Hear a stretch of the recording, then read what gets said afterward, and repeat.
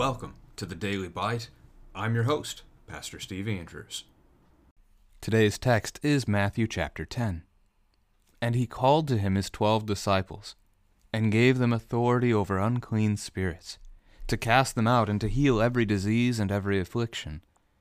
The names of the 12 apostles are these: first, Simon, who is called Peter, and Andrew his brother, James the son of Zebedee and John his brother, Philip and Bartholomew, Thomas and Matthew the tax collector, James the son of Alphaeus and Thaddeus, Simon the zealot, and Judas Iscariot, who betrayed him. These 12 Jesus sent out, instructing them, "Go nowhere among the Gentiles, and enter no town of the Samaritans, but go rather to the lost sheep of the house of Israel, and proclaim as you go, saying, The kingdom of heaven is at hand. Heal the sick, raise the dead, cleanse lepers, cast out demons. You received without paying, give without pay. Acquire no gold or silver or copper for your belt, no bag for your journey, or 2 tunics or sandals or a staff, for the laborer deserves his food.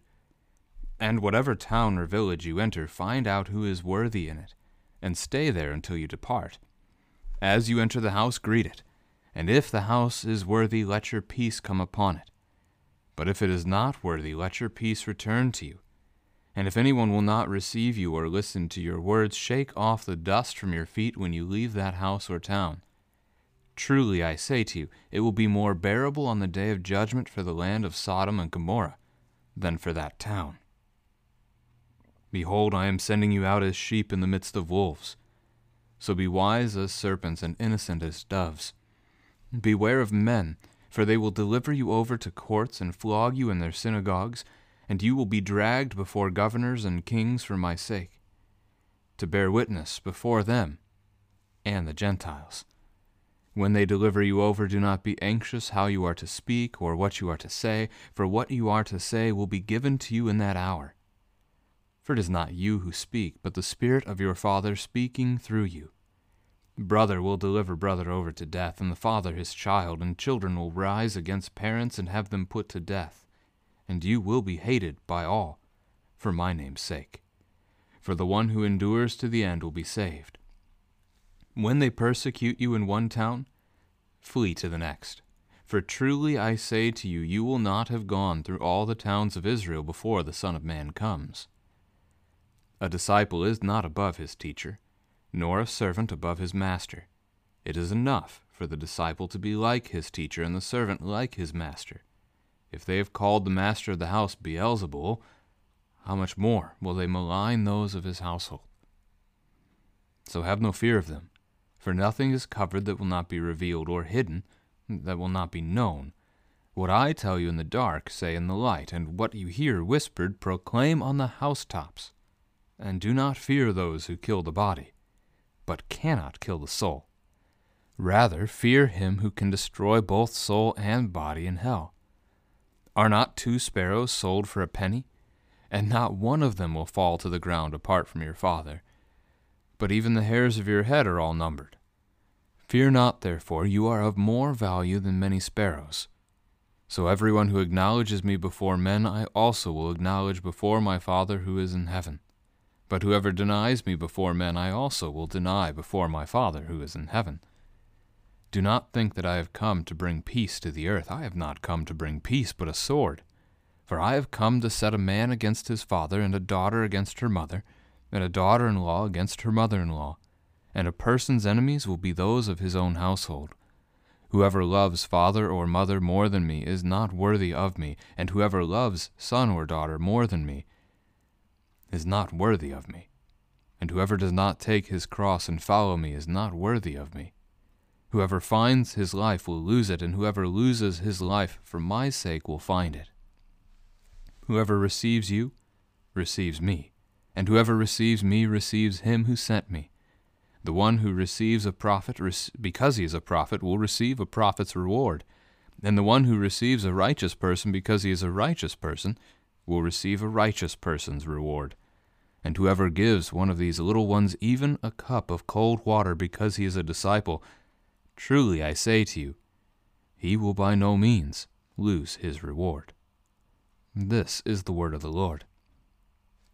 Today's text begins with the call of the 12, really, all of them, but it is primarily about what it means to be sent by Jesus. That's what the word apostle means. It comes from the Greek verb apostello, which is a sent one. Sent with a mission. And we see the mission here in this chapter. So the 12 apostles, which this, by the way, is the only time Matthew uses the word apostle in his gospel account, are given the authority to do the very things we've seen Jesus doing over the last couple of chapters. He takes his authority to do these miracles of healing and casting out demons, which is also somehow considered healing as well, but to do all these wondrous things, he gives that to his disciples. His authority passed on to them. Relevant because, right, the end of the gospel, Matthew 28, all authority in heaven and earth has been given to me. Go therefore and make disciples of all nations, baptizing them in the name of the Father and of the Son and the Holy Spirit, and teaching them to observe all that I have commanded you, and behold, I'm with you even to the end of the age. We have Jesus giving his authority to teach and make disciples and baptize, which, by the way, making disciples, basically baptize and teach, that's the two parts. He gives that to them. He gives that to us. Jesus can take what is his and he can entrust it to us to do. And so he has. Now, this chapter, a little bit more specific, at least at first. This first paragraph giving us the name of the 12. The second paragraph giving us what is unique about their call. But the rest of it really applies to all of us. So we have the names in verse 2 and 3 and 4. Simon Peter, Andrew, James, John. We've seen those four called at the start of this account already in the gospel. Back in chapter 4. We saw Matthew called as well, but we did not see the call of these others in Matthew's account yet. So here we have the full list. Now Thaddeus is going to be called Judas, son of James, in Luke's gospel account, as well as his sequel book, the book of Acts, the Acts of the Apostles, officially. Jesus sends them out, and his instruction is that they would not go to the Gentiles, not even Samaria, which to the Jews is also a Gentile nation, although it was the heart capital of the northern kingdom of Israel from God's people, but instead only go to the house of Israel, referring to what was the faithful, the remnant, the southern kingdom, the Jews. This is the picture that Jesus Christ came to save his people. The Messiah came to save the holy nation of God. You see that scattered certainly throughout the Old Testament. You also see it in the New Testament as well, but it expands. And we're used to the expansion. Isaiah chapter 49, where God says of the servant, it's too light a thing for him to only redeem the house of Jacob. He's going to send him to all the nations, that the entire earth may hear the good news. You get the parable of the wedding banquet in Matthew's gospel a few chapters from now, where the Father has prepared the banquet. He's invited all these people, which would be the Jews, to come to the banquet, and at first they plan to, but then when the time comes, they're rejecting it with excuses like, I've married a wife, I can't come. I bought a field, I must go see it, and so forth. And so the master sends his servants out anywhere they can go to find people, and they bring in outsiders. That would be the Gentiles, that would be me, thanks be to God. Make sure the house is full. The good news. Now, Jesus here sends out the 12 only to the remnant. So that's the first step. First for the Jews, then for the Gentiles. It's both, but initially it starts with the Jews. It starts with the household of God. And once the household of God rejects it, then the message goes beyond. So, again, given the authority to do all these things, Jesus then says, you received without pay, give without pay. So as they have freely been given the gospel, as they have freely been given now these abilities to do these things, don't charge for them. Don't go and set up shop over in that nearby town of Nazareth and start selling your wares, using these gifts as a marketing tool. I'll cast out demons for $500 No. Do it because it is the will of God, it is good to do, it loves your neighbor, it serves them. However, and to not make it confusing, don't take anything along with you. The laborer is worthy of his wages. So you're not supposed to charge for your service, but accept the people's hospitality. So you don't charge them money to heal their sick child, but when they rejoice at the healing and they say, please come into our house, stay the night, have dinner with us, by all means, go into the house, have dinner with them. Why? Because you're going to get to share the gospel with them. You're going to get to love on them and teach them about Jesus Christ, which is going to be a major theme that comes up through the rest of the chapter. Now, Jesus does say that as they go into the town, then, this hospitality part, if the people receive them, stay in that house. If you receive Jesus, disciple, you're receiving Jesus because his disciple is going to talk about Jesus and his word. If you refuse, if the house refuses, then leave, shake the dust off your feet, and move on. Why? Because if they're refusing the disciple, they're not going to be hearing the word of Jesus either. They're not going to hear the gospel. Verse 15 is a puzzler, and I admit I don't think we're capable of knowing the fullness of this verse.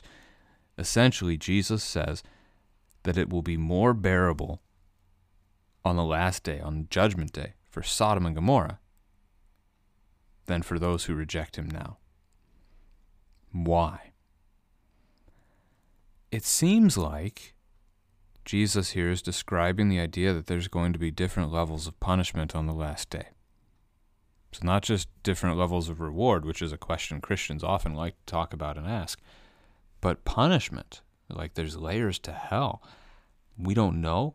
We can't answer anything. We have this text and a couple others like it from Matthew, but it's truly about it. What we can see, though, is that this is certainly meant to be comparison language from Jesus. Why is it more bearable for Sodom and Gomorrah than it would be for this household? This household is part of God's holy people. Sodom and Gomorrah are pagans. They have no idea who God is. They don't care who God is. They're so distant from him, and they were evil, and they were destroyed. These people know Jesus. Well, they claim to have known the Father.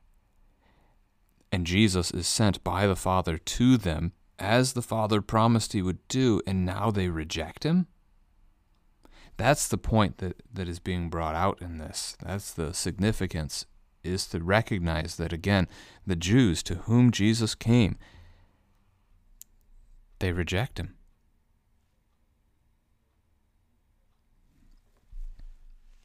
The next section, starting at verse 16, honestly, we need to ask our kids this question or wrestle with it ourselves.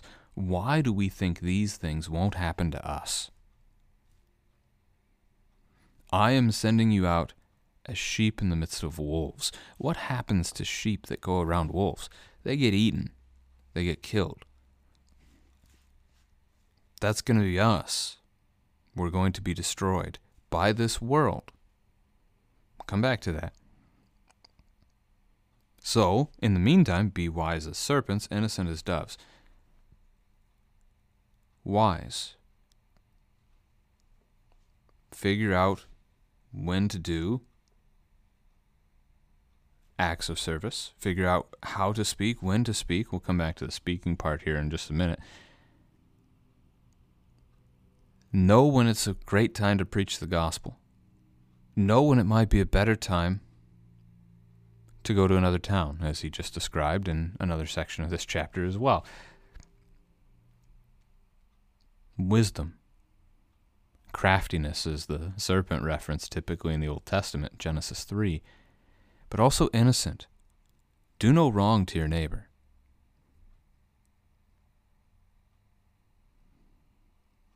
He warns them of the difficulty coming. Delivered over to courts, flogged, even in the synagogue, even in the church. Dragged before governors and kings for my sake. That's the connection back to the Beatitudes, that those will be persecuted on Jesus' name. And this happens. Happens to every single one of them, except for Judas, who killed himself prior.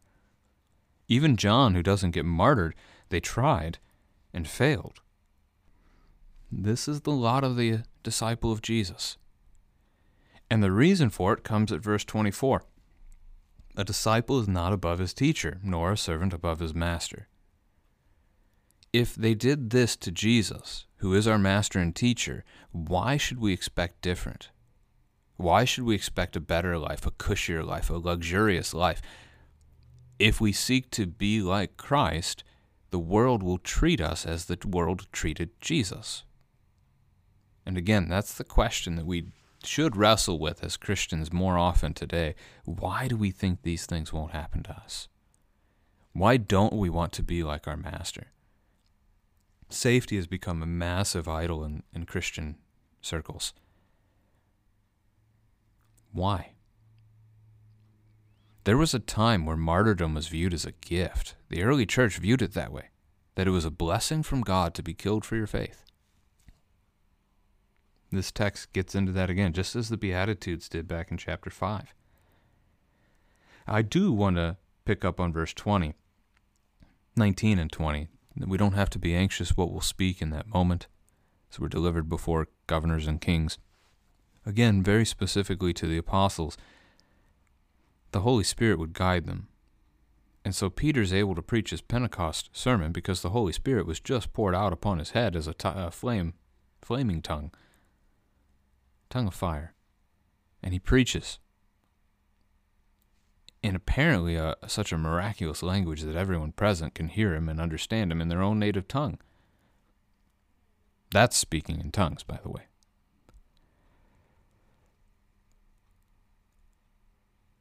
God will give them the word to speak. This does also apply, however, to us, and that the word that we hear spoken is just what Jesus did when he was tempted in the wilderness by the devil. He spoke, he responded with God's word. So it can be for us too, as we go before these various things, as we're persecuted, as we're trying to share our faith with our neighbor or our persecutor, that we would have the word to speak is because we have the word, that we've been in the word. Read God's word. Spend your time there. If you don't have God's word in you because you never read it, you're not going to be able to share it with others. I realize I'm running out of time, so let me jump a little bit. Have no fear of them. Don't fear persecution. This is Paul's statement: to live as Christ, to die as gain, from Philippians 1. Very true. If I die, I'm with Jesus. Suffering's over. Thanks be to God. But if I get to stay here, I get to serve him another day. Thanks be to God.